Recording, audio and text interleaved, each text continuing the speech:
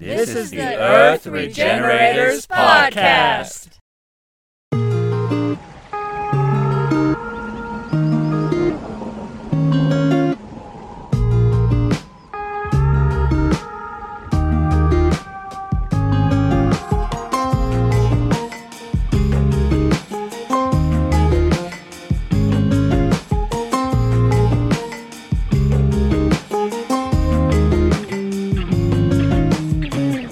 Welcome to the Earth Regenerators Radio Hour.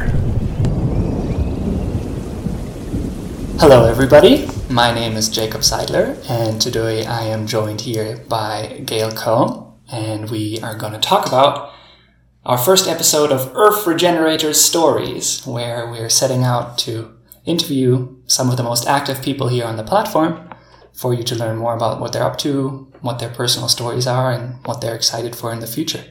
So, hello, Gail. Nice to have you here. Hi, Jacob. Great to be here. So my first question, who are you?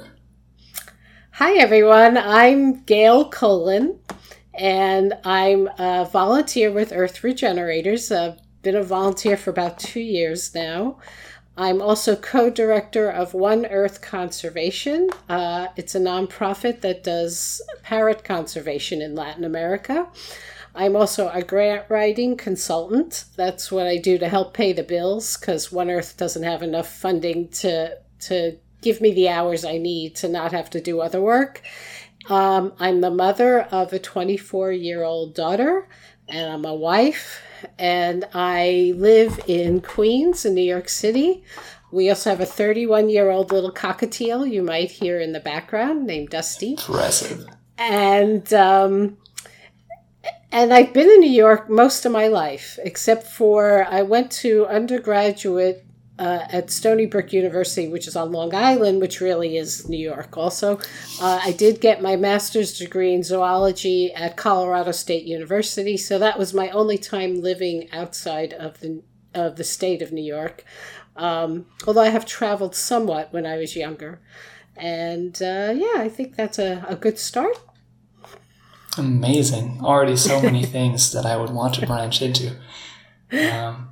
Well, you saying that you've been in New York pretty much all your life, that makes it even more interesting to me how you got into regeneration, because that seems very unusual and there's not that much nature in New York as far as I've heard or seen. I was actually born an animal lover. As long as I can remember, I've always loved animals. Animals have been my passion. When I was very young, I really loved dogs. Wanted to have a dog so bad. My parents said, no, never had a dog. But I got into birds because when I was around 11 years old, my parents bought me and my sister, I have one younger sister, a parakeet, a little budgie. And ever since then, on and off, we've had birds in our family. And I decided that initially I was thinking of becoming a veterinarian, but I decided I really wasn't that interested in medicine. And I was inspired by watching Jane Goodall on TV. I'm a lot older than you. So I grew up in the 60s. And that's when Jane Goodall was kind of, she was a young woman, and that's when you could see her on all the nature programs doing her work with the chimps. So she was my inspiration, and that's why I went as far as getting a master's in zoology. At that time, wildlife conservation was really not yet a career path. It was just kind of starting at that time. And you'll find this interesting in that I decided not to go on. The original plan was to get a PhD in zoology and be a professor. But when I was in grad school, it was all about using the animals to get published and to move on the tenure track. It wasn't as much about helping the animals, which is really what I wanted. And I'd always been very, very into and interested in the arts as well. So I did a total change. I went from a master's degree in zoology to coming back to New York City and going for an associate's in illustration at Parsons School of Design. Wow. So I also have a background in art, and I kind of went on that career path for a while. That's when computer graphics was in its infancy, and I remember taking classes on Apple II computers at Parsons. Wow. Yes, DOS-based, really primitive. But after that, I left, and I was kind of self-taught. I got to be on those first little Macintosh computers with the black and white screens, the little tiny ones. And that led me eventually to get into the field of computer animation.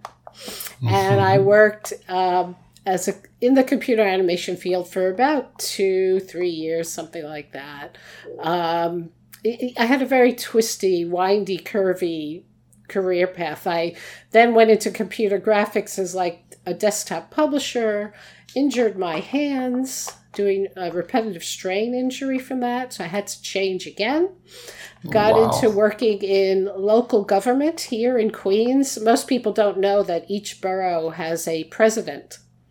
So I got a job working for the Queens Borough president.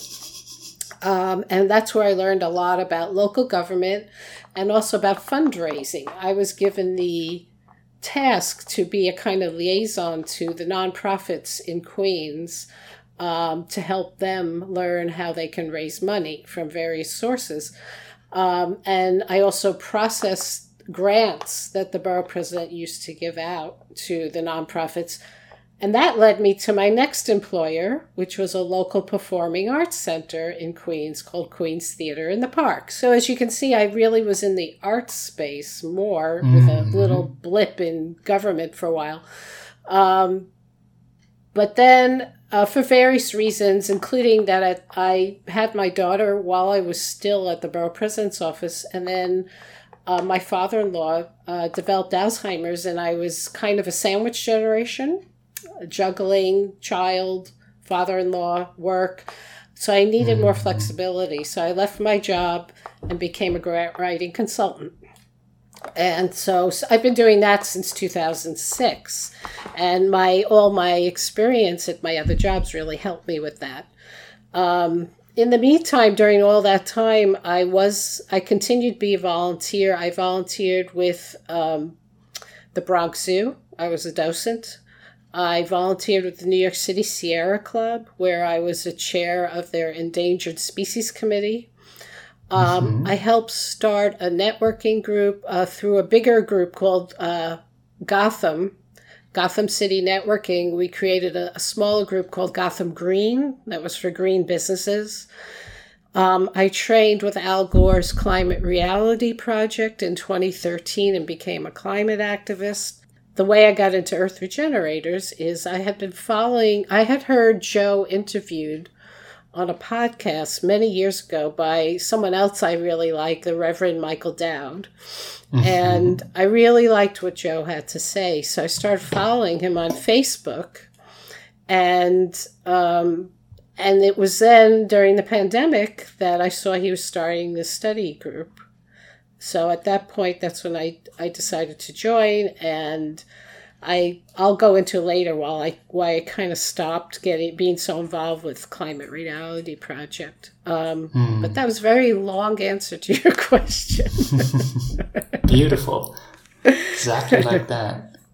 So on that long and windy road, slowly towards regeneration projects, what did you, or when you first came across the topic, what did regeneration mean to you? And how has that idea maybe changed in your head as you've learned more, had more experiences? The one thing I didn't talk about in that long, windy path is how I ended up with One Earth Conservation. So let me back up a second and talk about that. I am co-director with a woman named Laura Kim Joyner. And Laura Kim was giving a workshop on nonviolent communication. So I went to attend the workshop, and I should mention both she and I are Unitarian Universalists, and she's a Unitarian Universalist minister.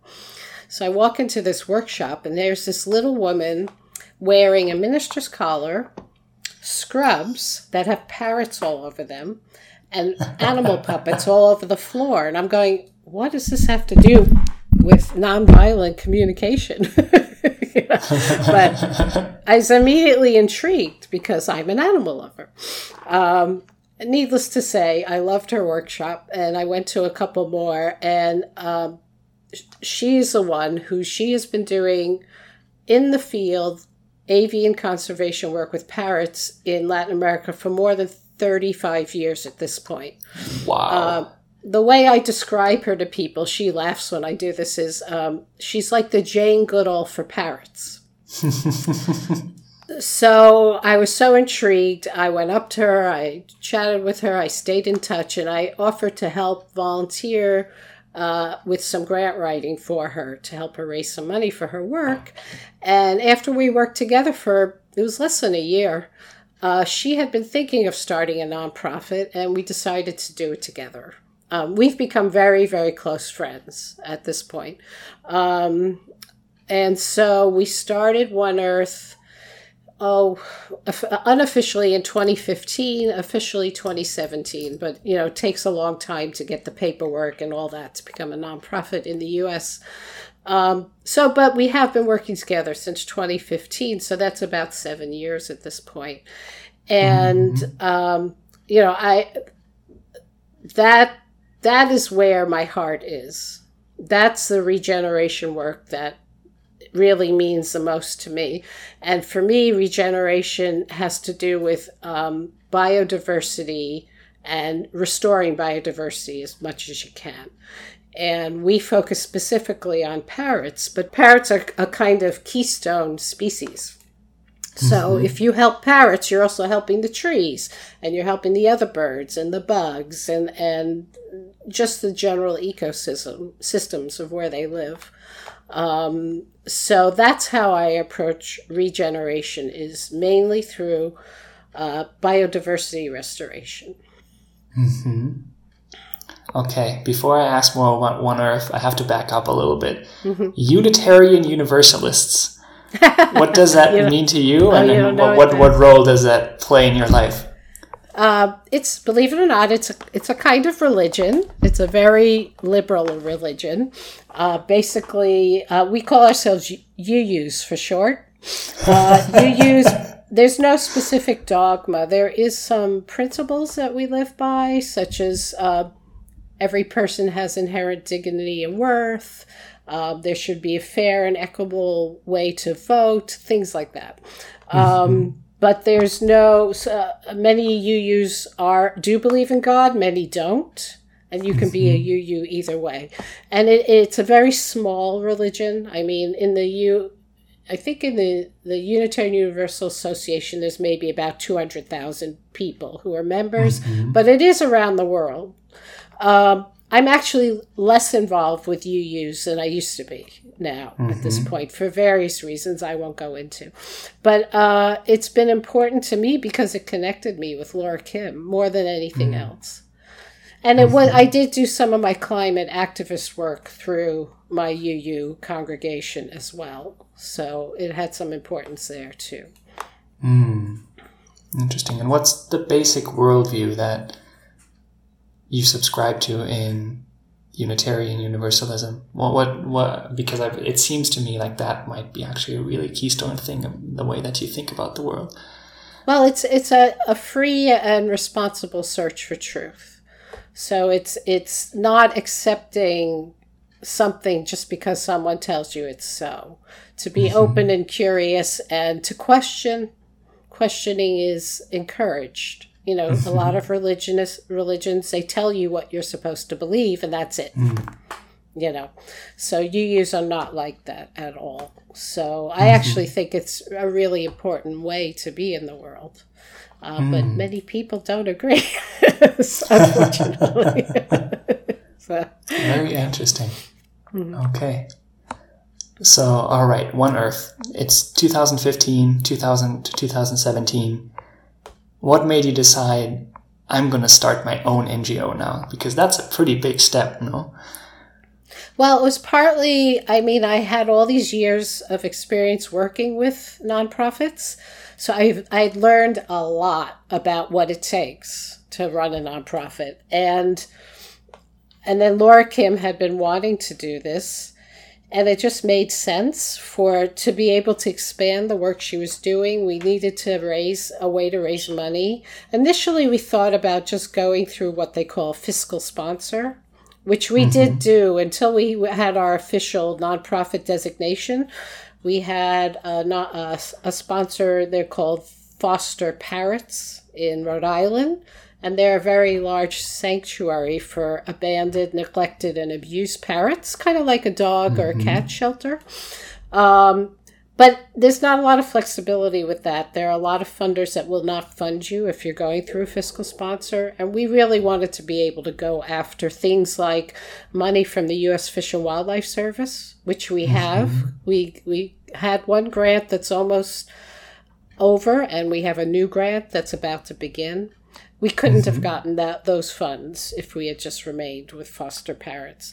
So that was a big reason, but it also gave us a way to sharpen our vision, to have a mission, to bring in other people to work with us, and to just have more legitimacy in the world in general. And when you're working in other countries, I think that's really important. And right now we work in 6 countries in Latin America. Okay. Do you want to take us a little bit along the journey of what was the first brainstorming like the basic idea behind One Earth Alliance, and then what does it look like now? What does your work look like now? Well, part of it was already established in that Laura Kim had been doing this work on her own for, at that time, it was about maybe 30 years. A little less than 30 years. So it wasn't like we were starting from scratch, but we did go through a whole process of working out, what's our mission, who are our stakeholders, who are going to be our allies, how are we going to do this work, that sort of thing. And I can tell you that I don't have the mission memorized, but we basically go into countries where the people are marginalized, where the birds are in trouble, where there's not a lot of attention or resources for various reasons, but often because they're more dangerous places to be, not always, but for whatever reason. And then Laura Kim, because she's a minister, and she's also a certified trainer in nonviolent communication, she has really wonderful social skills. So she can go into these communities and she knows how to talk to the people. And we're very much about community conservation. The older model of, and I should say, and also about decolonization. So that the older model of conservation used to be, someone from Europe or America swoops in, usually a white person, usually a man, but not always, and says, this is what we're going to do, telling the people there what has to be done, maybe not even involving them, doing their stuff, gathering their data, and then leaving. And that doesn't work. It's not sustainable for so many reasons. So what we do, and it's mainly Laura Kim, she goes in, she gets to know who the stakeholders are. She gets to know what the local people want. What do they want? Do they want to help their parrots? And if so, how do they want to help their parrots? And there's some education, maybe the people are not aware that their parrots are in trouble or why they're in trouble or whatever. But it's very much a partnership. It's also going in and speaking to other stakeholders such as local NGOs, government agencies, local landowners. Those are the main kind of people. And in some of the places where we work, I'll just name the country. I won't get more specific than that because it's Honduras. It's really dangerous there. There's drug trafficking. There's illegal logging. There's the poaching of the illegal wildlife trade. I mean, there are guns involved. There are literally people who have died or attempts have been made on their life that we know. So it's not easy work at all. A lot of the people we work with are indigenous people. And so then there's the culture, their culture's different, and, you have to work with them within their culture. Sometimes there's even language barriers, but that's less of an issue because Laura Kim is fluent in Spanish. And I should tell you, the countries we work on are Guyana, Guatemala, Honduras, Nicaragua, Paraguay, and Suriname. And two of them, Guyana and Suriname, the taking of wild parrots is still legal there. So the issues are a little different. She's trying to convince those countries to make it illegal. But even when it's illegal, there's still a lot of poaching, which brings me to our new campaign that we're going to be working on, and you're going to be surprised to hear this, maybe not, is that parrots should not be pets, ever. Now, here I am with a pet bird behind me, right? But I got him 31 years ago. I didn't know at the time. But people might think, well, people are breeding the birds here, and it's illegal here in the U.S. to bring in animals from the wild, parrots and so forth. So why does having a pet bird impact that? Well, it drives the demand. You go onto YouTube and you see, oh, look at the cute parrot riding the bicycle. Never mind that parrots are not supposed to be riding bicycles, but Maybe not. But it makes people want them as pets. And therefore, there are still birds that are brought in illegally here in Europe and in other places it's legal, like the Middle East, for example, and other places, and also locally. People keep parrots as pets right there in Honduras. But first of all, a lot of birds die in the process of first catching them, poaching them. Often they'll cut down trees to get to the chicks because they tend to nest in holes that are high up. So many of the chicks will die just from that. If they survive, they are then put in bags or cages or whatever under very bad circumstances. Their feet not fed properly. So again, just transporting them, a lot of them die.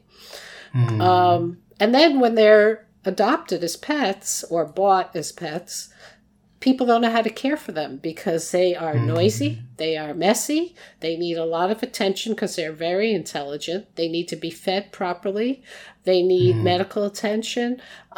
People don't realize that they don't make good pets. My bird has lasted this long because we take very good care of him, but I had to learn how to do that. I didn't know it when I first got him. And we're not saying if you have a pet parrot to release it. No. That would be bad because most of them would not be able to survive. They wouldn't know how to take care of themselves in the wild, or a cat may get them or whatever. But we are saying when the parrot you have now is not with you anymore, adopt one from one of these sanctuaries that are overflowing with unwanted pets, or get a pet that's more suitable, like a dog or a cat, that are domesticated animals. Parrots are not. Even if they're bred to be pets, they're still wild animals. So we're really going to be working with foster parrots and with a coalition of other groups to make the message save the parrots as important and well known as save the whales. Because if we save the parrots, occur on 4 continents. They are they call them farmer of the forest. They eat seeds and then poop them out, or they drop them, so they plant new trees. And so if you save the parrots, you're saving forests, and you're also saving the people who live with them, who are often poor and marginalized people. So there you go. You got an earful there. Beautiful. Out of curiosity, are there already other species where it's illegal to hold them as pets? Probably yes, right? So this is not a completely new category. Oh, yeah. The illegal wildlife trade is a huge problem worldwide, and not just with birds. I'm sure you've heard elephants, tigers, I mean, you name sharks, you need, for whatever reason, whether they're taken because they think their fin is good for them, for people medically, or people eat them, or they're exotic pets, or the ivory from elephants or whatever. It's a huge, huge problem, and it's causing a lot of the extinctions we're seeing. Yeah. Yeah, what I was specifically referring to is holding something as a pet, as a private person, because we do still get tigers and so on for zoos, right? And probably parrots in the future as well, but there are already animals that are illegal to be held as a private person, as a pet. Right. Yes. Okay. It's illegal. Any wild animal is illegal to have as a pet. I mean, I don't know all the laws about it, about other species, but I know in the U.S., you're not allowed to take in, let's say there's a robin outside. You can't grab a robin and keep it as a pet. Even if it's injured, you're supposed to take it to a wildlife rehabilitator who has a permit and has had training on taking care of animals like that. Interesting. Yeah. Yeah, I find this balance incredibly difficult to keep because this robin example is actually perfect. Probably quite a few people have very fond memories of taking in a bird, taking care of it after it's been injured, and then releasing it back into the wild. And this is something that we can do in a decentralized manner, more or less. But at the same time, in order to prevent abuse and the kind of, making parrots popular, for example, through these funny videos, and then people have more demand for it, which drives the poaching and so on. There's a whole lot more to think of, so sometimes it is just easier to say, okay, no, we're going to stop this completely. We'll just ban it outright. So I find this balance incredibly difficult to keep. Well, I mean, I can mainly speak to parrots more than other species, but parrots are in a way kind of unique because of how extremely intelligent they are. So I have photos I could show you of birds in Latin America. Parrots that are like couple of feet, in size, in these tiny cages where they can barely move. I mean, imagine putting a chimpanzee in a tiny cage where it could barely move. Their intelligence is pretty equivalent. Or even a dog. Keeping a dog in a little cage all day. I mean, it's terrible. And that's why the birds, a lot of parrots that are captive will pluck their own feathers. Often they'll pluck themselves till they're bald. So it's not only about the extinction, but it's animal welfare in general, how you're treating other beings who are suffering. Just because we want a pet to coo at once a day and then we ignore it the rest of the day, So I agree with you that, you want people to be able to interact with animals and have empathy and enjoy them. And how do you balance that? I mean, I used to love zoos. I'm less fond of zoos now because Me too. you're keeping them in that captivity, So it's hard. It is hard. But I do know with a lot of animals, including parrots, if we don't stop, they're going to just disappear. So we won't have, certainly in the wild, they'll disappear. And they'll take the ecosystems with them when they go. Yeah. And so we're basically hurting ourselves in the long run. But, you would hope people would think beyond just ourselves. It's not just about people. It's about all beings, and wanting a world that where all beings can thrive, not just people. Yeah. That is a very nice vision. I wish you all the best that what you're working on right now works out. Truly. Thank you. Very interesting. Okay, so you already mentioned early on the way that you then got into Earth Regenerators was through an interview Joe did with Reverend Michael Dowd. What were your first impressions of Earth Regenerators and first steps on the platform?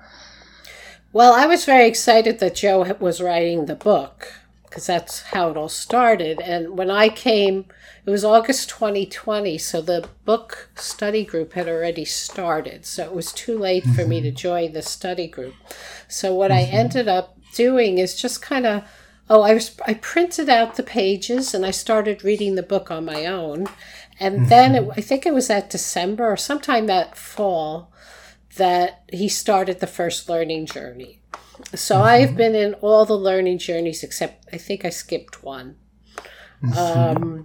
And so I always loved the learning journey. And one of the things that really kept me coming back is, oh my God, I found my people.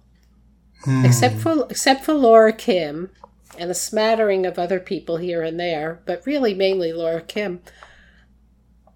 Most people didn't get me. They didn't understand the way I thought. I would feel like I was talking. Part of the reason I left being a climate activist is I felt like I was talking to a wall a lot. And, and I started with that a long time ago, and watching what's going on now, it's so disheartening because many of us saw what's coming now coming years ago. I mean, Al Gore is also one of the people I really admire. He's taken a lot of flack for people accuse him of doing it for the money and all that, but he was very earnest about this, like in the 1980s or 90s. And he was a senator before he even became vice president. He was trying to get people to wake up, and people wouldn't listen. And I experienced that in my UU congregation. I kept at it, so eventually it got better, and people started becoming more concerned, and I was able to make some headway with it, but it was like pulling teeth to get there. And I got tired of it, to be honest. And also lobbying, a lot of activism is about lobbying to get laws passed, and it just takes forever. And then there's a lot of compromise on the way, and then you finally get a law passed, and then it's like, then there's a next step, and even that law takes years to implement, and it's like, this takes too long. So, and the other thing about Joe and what kept me engaged, so there was the camaraderie, there was reading his book, is that his recognition, and I agree, that we're already in collapse. And that we have to start from there. Doing what we can. So, a reason that there's two reasons that I've been so passionate about this for so long. It started off my love for animals and wildlife conservation. And then when I became a mom, my daughter was born in 1998. And it was like, what kind of future is my child going to have? And I have to do, like Joe does for his daughter, I have to do everything that's within my power that I can to try to make it a hopeful future. And unfortunately, that's not going too well.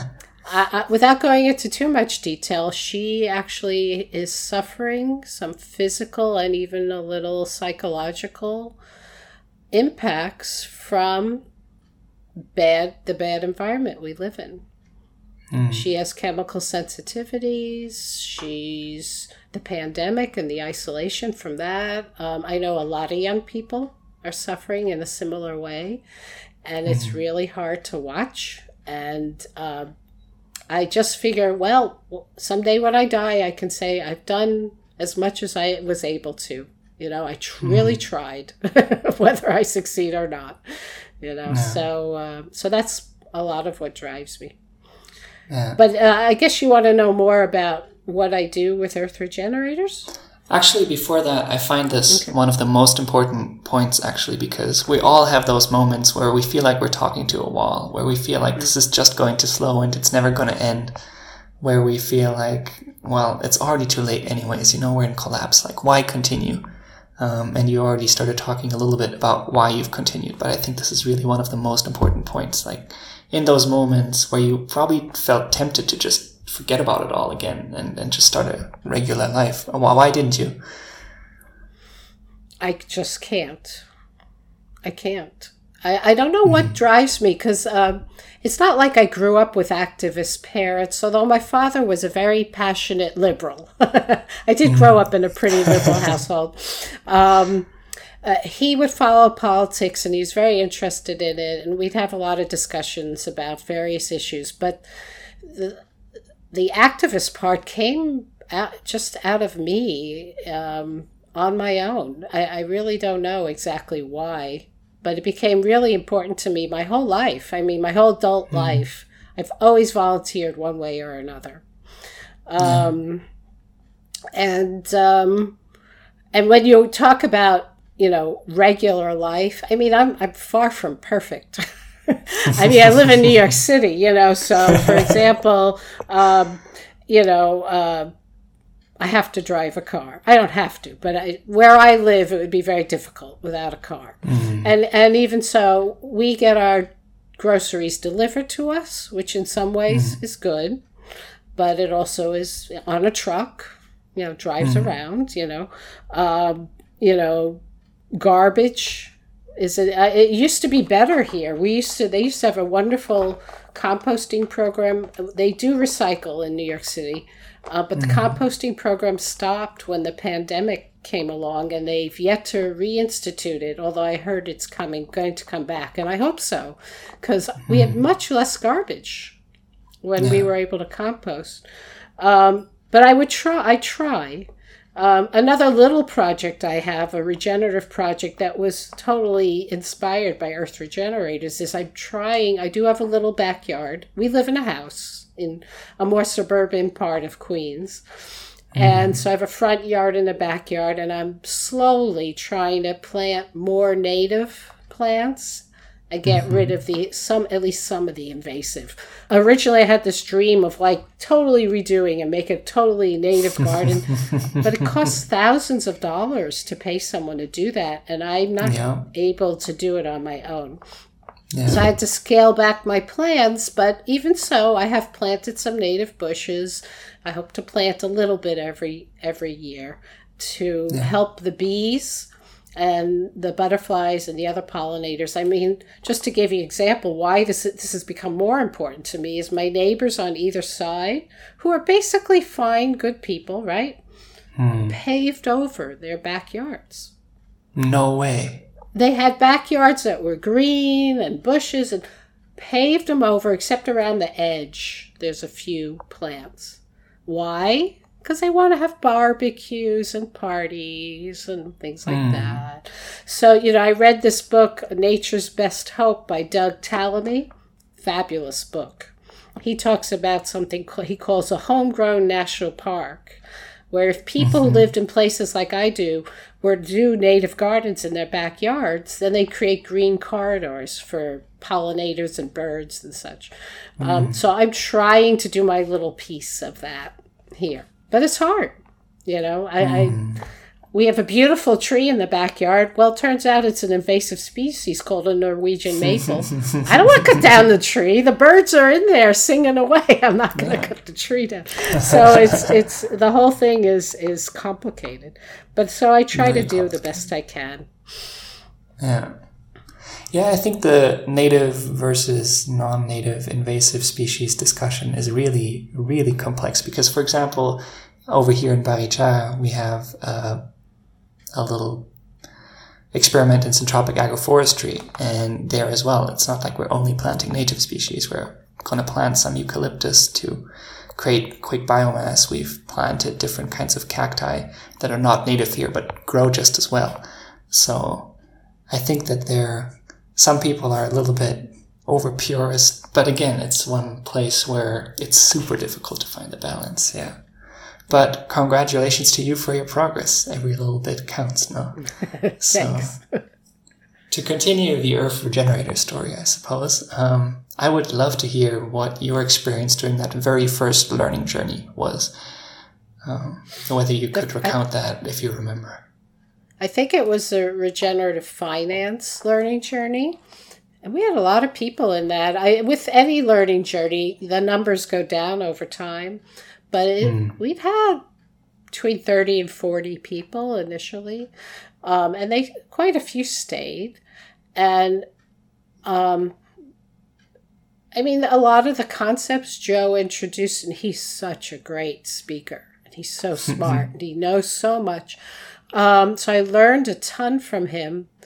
But I love the way he made it interactive, that people could ask questions and have dialogues with him. To be honest, when I followed him on Facebook, I never dreamed I'd someday be talking to him virtually face to face. again, a lot of the people I felt were kind of soulmates, like-minded people I have never met anywhere else. And not all of them, but a lot of them are my friends to this day. I mean, that learning journey led me into a lot of the activities I'm in now, including I was very involved with the Project Incubator for a long time. I've kind of dropped away from that, partly because of my daughter needs me around more, and that's not at a great time for me. And I'm more involved with some of the other groups. So you have to kind of pick and choose where to put your energy in Earth Regenerators, particularly when you work, and I'm balancing it with my work,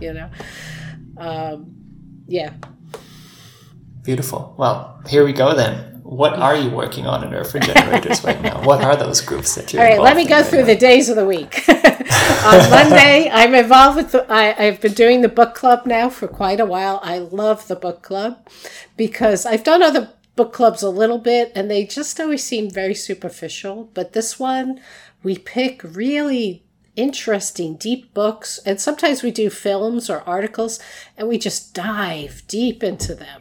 And the discussions are just so interesting. So there's book club.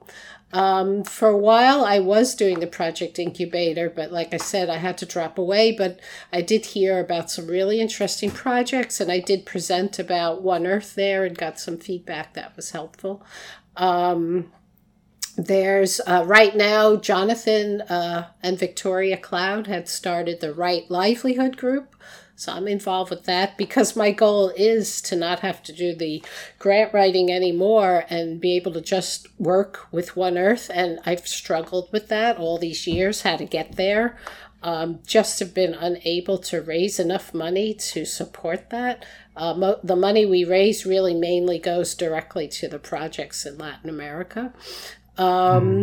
So trying to work on that. And then through that, I've attended some of the gift circles that are fairly new, a couple of those. And out of that, by the way, has come a one-time event that's coming up in early September, a mini teach-in on animation. Because it came up in the gift circle that Alpha Low wants to do an animation about water. So me and another woman, Bunny White, also has some experience with animation. So we're going to lead a little teach-in on that. So that's kind of fun. Then I'm part of the pledge community for Barichara. I'm part of the Cascadia group, even though I don't live in Cascadia.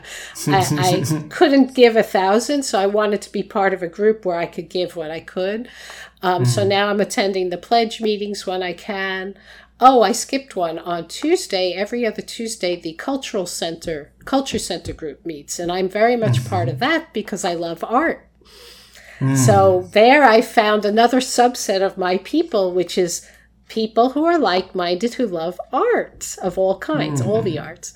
So I've met some amazing people in there. I'm part of the Barichara updates because I like to know what's going on and keep my foot involved there somewhat. And I joined the Earth Regenerators Fund governance group months ago. It might be a year at this point. I don't know how long we've been meeting. And I'm part of the core governance group there. And that's where I got to bring my knowledge of grant writing and running nonprofits and let that knowledge be of benefit to Earth Regenerators. And it's been so interesting because there's a man in there named Marceau who knows a lot about holacracy. And he's so we've learned about holacracy. We've set up a way, this group interacts in a way that's different than all the other groups because we have roles, we vote on things, and it took us a long time to come up with a process that works. We even do it asynchronously using Lumio, which MIDI introduced us to. That's been a really interesting group and very inspiring group to be with. I've done, like I said, all the learning journeys but one. And this is not directly through Earth Regenerators, but it is directly through Joe. He connected me and Laura Kim with Pro Social World, which is doing a training for nonprofits that work in Latin America. So Laura Kim and I, we came in late, but we are now involved in a 6-month program through that, where we're doing a deep dive into pro-social, which also I took the learning journey on pro-social. And, I'm really interested in that and the core design principles. I read the book Pro-Social and all that. So it's just like one thing leads to another, constantly. I also there's a young man who occasionally comes into Earth Regenerators named Glory, who's from Uganda. He's in a refugee camp in Uganda. And I've started mentoring him because he has an NGO that he needs to raise money for. So I'm helping him with I'm teaching him how to fundraise. I'm not fundraising for him, but I'm teaching him how to do it himself. And we meet once every 2-3 weeks, something like that. And I almost feel like I might be forgetting some things, but I am literally online with Earth Regenerators at least, I don't know, a minimum of 2 all the way up to 5 days a week sometimes. I have people I consider friends I've never met in person. There's been some I have met in person who have stopped by here being in New York, So I almost feel it's funny, but it's almost like it's not a church, but I almost feel like it's my new church. Because it's all like-minded community. Yeah. Go ahead, I'm sorry. Like-minded community. Yeah. Well, I just want to say thank you to you for all of your awesome work and engagement during the last months, years. I really, really appreciate everything that you've done so far. I would be interested to hear in some of the really cool experiences you've had in all of these various groups and activities, and some of the challenges that you've come across and how you solved them, maybe. Well, let's, I guess, start with the challenges. One is time, just juggling the time, being able to do my work, dealing with the stresses of work, of my family's difficulties with my daughter, and other everyday stressors we all have. So time is a challenge. Some groups I've started with, like I was really interested in bioregional catalysts, and I still think it's a terrific group, but I just couldn't take it on. It's too big, So in a way, it's like there's a little bit of fear of missing out. There's a little bit of, oh, that sounds so great, but God, I just can't do another thing, So those are some of the challenges. And also the time. Sometimes things take a long time. Like in the governance group, sometimes going through the process, it sometimes seems so agonizingly slow. And I had to learn to be more patient. Joe was a good teacher about that, and Mitty actually. Because I'd be always ready to jump to action. And Mitty would be like, no, wait, we should think about this more. We should take our time. And I'd be like, no, we got to do. And I kind of learned, you don't always want to just jump in. Sometimes you need to. Sometimes it takes too long, all this emergence and stuff. So you have to find a balance between that. It's a little hard for me because I feel I don't know if I'll ever get to Barichara. In the ideal world, I would like to go there. But in addition to the pandemic, we're still living very carefully because of my daughter's medical issues, and my husband has some medical issues too. So I had COVID early on. Thank God it wasn't too terrible, but they haven't had it, and we want to keep it that way. But the other thing is I have severe food allergies. I'm severely allergic to corn. So I figure, Barichara would not be in Colombia. No, exactly. So I mean, if I had an anaphylactic reaction by eating something, oh boy, it could be in real trouble there. So I don't know if I'll ever get there. I did go with Laura Kim to Nicaragua in 2017 as part of a small group, and we picked that country partly because the food was safer for me, and it was a wonderful experience. So I have been to Latin America. But so those are some of the challenges. Great experiences. There's been a lot. For example, I guess you know Joe Krieger, right? I think he's not involved. Personally. I've heard his name a few times. Yeah, he's the one who did the podcast about Laura Kim. So we connected in the Project Incubator, and I suggested Laura Kim as a possible interviewee for him. And he made it happen, and they did an amazing job. Oh, my God. His Outside In podcast, you could go listen to it. It's on poachers and protectors. And that was great. And there's so many, so many great experiences. The books that we've read together and discussed, the friends I've made. I'm really good friends somewhat. Well, I mean, we only talk once in a while, but I feel a real connection with Emily Scherning. I have trouble saying her last name. Sorry, Emily. But she's an Earth Regenerator, but she's a working mom. She has 3 kids, so it's hard for her to attend much. But she's amazing. She's doing... she does YouTube videos, and she has a website on something called American Resiliency, where she literally has gone state by state and talked about climate change and how it's affecting each state. And I just, so many people inspire me, you know. JP, oh my God, JP is so wise. And there's just so many amazing people. It's like, I was getting whiplash in the beginning, going from one to the other, like, you're amazing, you're amazing, you're amazing. So I'm sorry if I didn't mention you, but you're all amazing out there. That's been huge for me, is just the people who are involved. And seeing what Joe has done, watching the progress he's made from, I was there when he was first just tearing out the invasive grasses and started planting, and now he shows the videos of where they've gone. You know, what has happened and how beautiful it looks. I helped build the Barichara website. That was a fun project that I worked on. The whole governance group and helping that evolve. And now, I'm also involved now in this new governance jam that's happening to try to rethink governance now that Joe is stepping away. The Culture Center. I've been involved with that since the beginning, and we just had our first campfire. That was really great, where people presented some of their artwork. Another amazing person, Maya, who is just so good at things I guess you'd consider more spiritual. She's just, her and Gail Burkett just have this knack for this stuff that I don't necessarily have. So I could just go on, but I think that's a good sampling. Sounds amazing.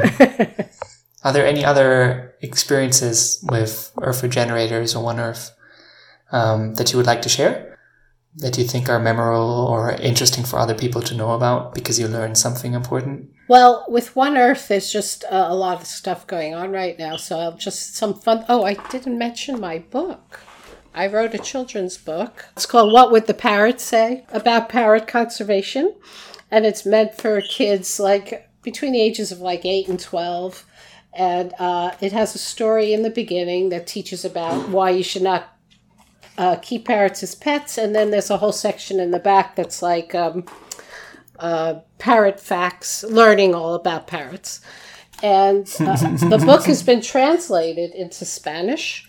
And that partly happened because I'm involved with a man whose passion it is to get science books into the native languages of indigenous people. So it's also been translated into Mayan. And we're going to be translating it into a couple other indigenous languages. And I'm writing a song to go with it. So that's been a really fun project, still in the works. And then we're getting some attention in the press. There's a freelance journalist who is working on an article about our project in Honduras. It's going to appear, I'm not sure if it's going to be in print or on the website of National Geographic sometime this fall. So some things like that. HBO, there's a show called How To with John Wilson. We do little bird walks in the New York area, so he came on one of our bird walks, and they're going to have a little segment on that. That's probably next fun. spring. And so we're just, this is all just to get attention for our work. So more people will hopefully support what we're doing. And then this campaign about not keeping parrots as pets, we're just starting to work on that now. And we're hoping to grow it really big and to have an impact. So yeah, I guess that those are some of the highlights I can think of. Oh, wow. Very, very active. I like it a lot. Thank you. So that's all of the things in the past and what you're doing right now. What's your vision for the future? What are you most focused on in the next few months, next years? What would you like to see happen? Well, I mean, my passion and focus is on biodiversity loss. Like even when I was more active with Climate Reality Project, I always try to get people to focus on the intersection between the two, because climate change impacts biodiversity loss impacts climate change. You can't really separate them. And a lot of people, now a lot of the world is aware that climate change is a huge crisis. But a lot of people still are not aware that the biodiversity crisis is as big, if not bigger, than climate change. We lose the bees, we're in big trouble. So, so my focus tends to always be on that. I, on and off, has suggested that through Earth Regenerators to do some kind of project on biodiversity loss. That's another thing where I really just don't have the bandwidth to lead that now. I was hoping maybe to partner with someone, but I haven't found anyone who has the time and a similar passion as me, where maybe we could do something together, and then maybe I could work on it more if it's not just me. And, that's what my work with One Earth is about, really. With the focus on parrots. Both Laura Kim and I happen to be parrot lovers and bird lovers in general. So that's where we put it. But, and anything with biodiversity loss, I think is really crucial. So until I can't do it anymore, that's where my focus will remain. Exciting. Well, my last question that I had set up for myself was, for people that are not yet in this space, what suggestions do you have to them? Is there something that you usually, like a book that you suggest them to read, video to watch, or something like that? How do you approach people that are not in the space yet? And if there's a listener to this podcast that is not in the regeneration space yet, how would you suggest them to start? Yeah, that's a hard question. I mean, certainly when I was doing the climate work, it was hard to get people engaged, hard to get them to want to deal with it. I mean, partly because it's scary stuff, but it would kind of depend, like, on who I'm talking to. In fact, I had this little mini project in mind. I don't know if it'll happen, but I don't know if you've ever heard of this. It might just be in the U.S. Is this a project called Little Free Library. And what they are these little structures that people put up, like in their front yard or different places, and people put books in there, and it looks like a little tiny house, and there's a door, and you can open it up, and you can just take a book for free. And if you want, you can put books in there too. So it's a way to exchange with your community. And there is one in my neighborhood that I go to sometimes. But I thought that maybe I'd put a little free library in front of my house that would just have environmental books in it. But it's not an easy thing to do. I'm not that handy, and my husband is not handy at all. So if I had a husband who was like a carpenter, I'd have him make me one. Or you can buy them, but they're hundreds of dollars, and I just need those hundreds of dollars for my bills. So I don't know if it'll ever happen. But like for my neighborhood, there's that book by Doug Tallamy called Nature's Best Hope. Which if you live in a more suburban kind of neighborhood in a Western country, I would really recommend that book because it's all about how you really can make a difference in your own backyard. And even if you don't have your own backyard, maybe you could just do a little window box or something. There are things you can do. Laura Kim has written a few books. One of them is called Conservation in Time of War, which talks about her experiences in conservation. That would be really good. Certainly Joe's book, The Design Pathway, great book. Visiting the website of Reverend Michael Dowd. He was one of the first people to inspire me. Certainly Jane Goodall, anything by Jane Goodall. Al Gore as well. It depends on what your interests are. But there's so much out there now, it could almost get overwhelming. Another great person is Joanna Macy, who's very much about keeping hope alive while you do this important work.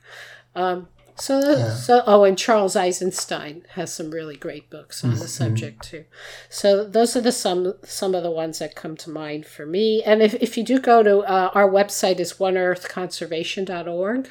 We do have a book page there where you can see more about what we have to offer there. Beautiful. Yeah. We'll link to that in the episode description. Thanks. Awesome.